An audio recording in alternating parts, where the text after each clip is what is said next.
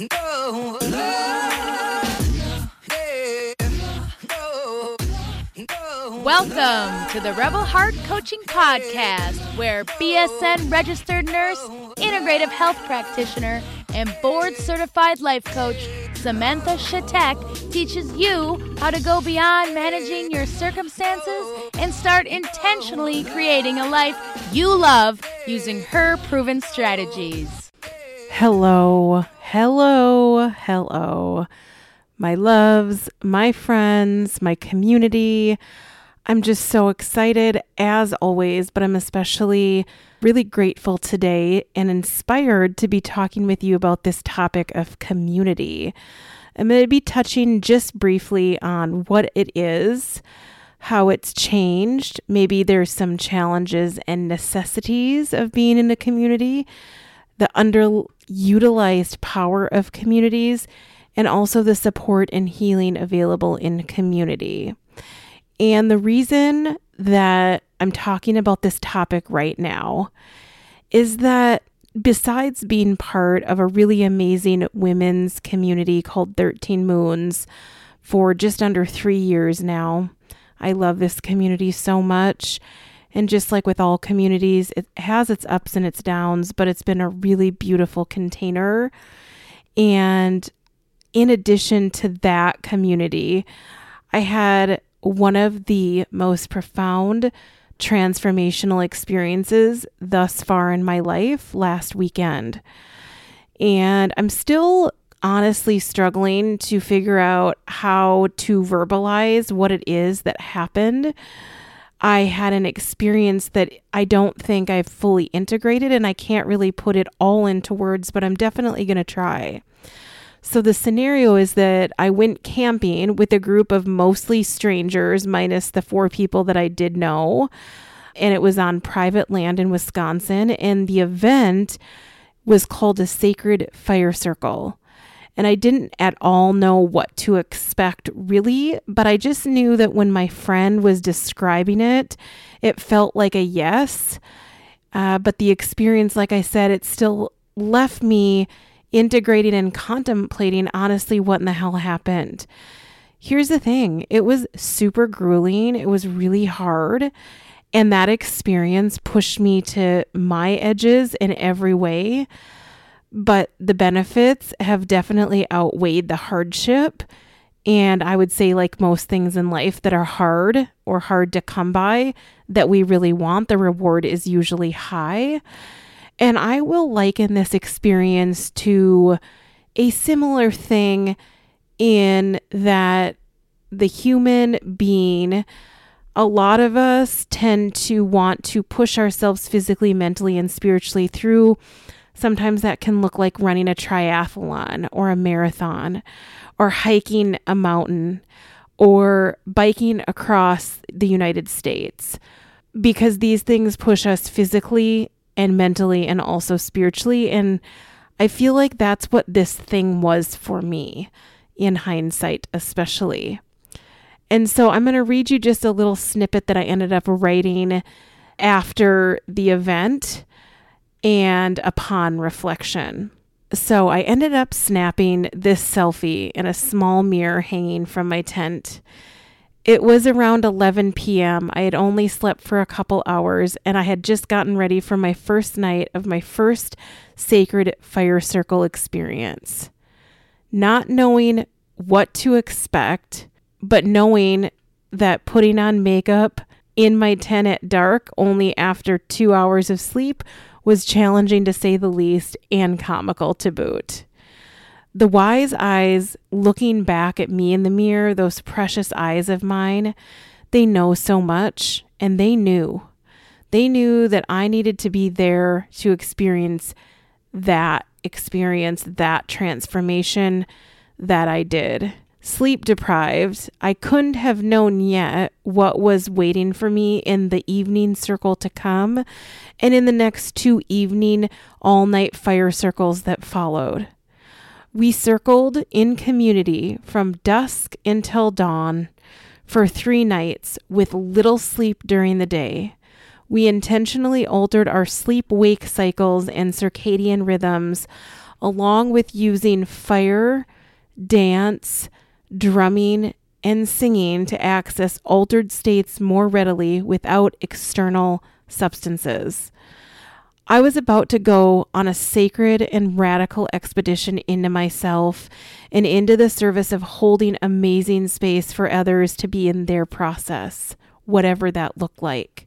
I went spelunking into my shadows, into the caverns, and I was led ultimately to more light. I pushed up against my edges, and I definitely met more of myself there. I suspected, but I did not know to what extent, that the world I was about to enter of Sacred Fire Circle would forever leave its mark. And I know that I will be processing and integrating this experience for a while, I suspect.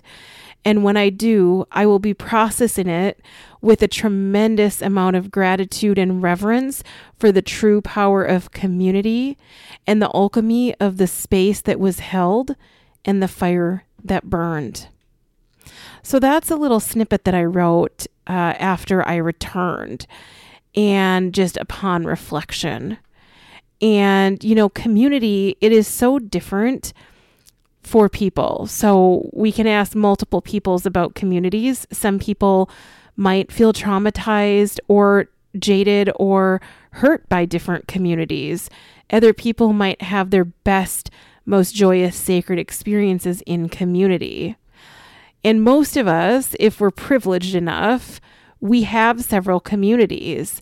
For some, it might be your church or your workplace, maybe your school. Maybe it's a neighborhood that you live in or your city, or it might be a group that you belong to on purpose because you share values, goals, or ideals. I decided to look up the definition of community because I feel like that's always interesting and it's kind of a good baseline.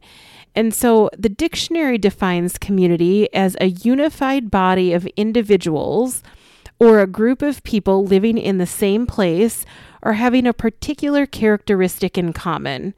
It also says community is a feeling of fellowship with others as a result of sharing common attitudes, interests, or goals. And I think that, not so long ago, we needed a community. We needed the tribe to physically survive, and it was based on geographical proximity.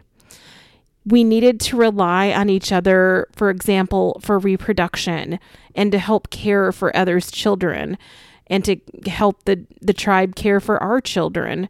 And we found food and we shared resources and labor and so much more. And, to leave the tribe at some point in our human history could mean literal death. We wouldn't probably survive if we were extricated or left the tribe. We really needed each other to live, and that was in a really physical way. But now, in our modern world, that's not really the case. Yes, pooling finances and our resources or, sharing responsibilities of life is still a way of life that we have, and it's super nice and helpful. But the truth is, it's not really necessary for our physical survival in most people's cases. I understand that not everyone is that privileged, and some people do still need community for physical survival, but a lot of people do not. And how community, I see at least in this culture, existing is within the structure of couples, right? We get coupled up and rely on more of our spouse for that support in the most intimate way, rather than relying on or sharing resources with a whole tribe or community. Now, there's exceptions to that. A lot of people take community really seriously. A lot of people have really strong church communities or other communities that they feel really interwoven with. But for many people in this modern time, community seems to be sort of an optional thing that's fun or social and quote unquote additional. But I would say from my lens, it's not really considered a main thing for most people. And again, I'm not speaking for everybody, but it seems like it's not a main thing that is a serious commitment of service and participation, or that community is participated in with any longevity. And I think a lot of times, people come and go, people are moving, people have things come up. So this is understandable, but because we have the option to be mobile, we're not in the same geographical place our whole lives in many cases. Many people tend to think more about also how they can benefit and not what they can do for a community. And it was really interesting because in my 13 Moons women's group community, we talked about this a couple months ago. And I have to say, until this last experience in the fire circle, I was more in this camp, and I don't think there's anything wrong with that. But I think that I did have what turns out to be more of, I would say, a surface level understanding of the power, the potency, and the importance of community. But this weekend, being in this particular community of the Sacred Fire Circle, it deepened my perspective in such an embodied way about how beautiful and healing and supportive community can be. So now I feel like I can say that I do more completely comprehend the value of community in my life and also in all of our lives, and not just as an optional side dish, but as the main course. And it really made me feel like when we talk about the concept of unity and how we're all connected and we're all one, this was a really good demonstration this weekend for me of the power of that connectedness and of the importance of it. And so I think that the words will never do justice to this experience. Again, I'm still attempting to make sense of it as I integrate and as I record this episode, just wanting to try to convey some of the things that I'm feeling and these ideas about community. And, I think we severely underutilize the power we have when powerful individuals with intention and heart work together in cooperation and in community instead of relying on the rugged individualism and competition that many of us have been raised with or programmed with. I just think as individuals and as humans and as a collective, we could go so much further and faster if we pooled resources, consciousness, if we shared ideas, if we worked more together, if we prayed and healed together, and if we laughed and cried together. And I know that part of this is not our fault. It's just that most of us live in this modern society, and we live in cities, and we live in four walls that separate us, and we don't know our neighbors. And it's hard to be vulnerable when the world seems so rough and tough. And our friends that we might feel closest to either might move away or live across town or even in different states or countries. And then if we're new to a community, we might feel like an outsider or not really know where to go. Or maybe we just don't realize the importance of community in our lives. Wherever you are in that spectrum is okay. I'm realizing that being part of a community, though, it takes work and dedication, and it's valuing, I think, the other people in the community just as much as yourself or your family, and, behaving in a way that communicates that dedication, love, and support. And I think it also looks like a willingness to have crucial conversations that may be difficult, but instead of running away or talking bad about someone, to have the willingness to talk through things when it gets hard, or looking within and doing the personal shadow work to deal with whatever is coming up for you that this person or group of people's triggered in you. And rather than ignoring it or running away from the person or issue or blaming the other person, that you confront it in a way that's useful.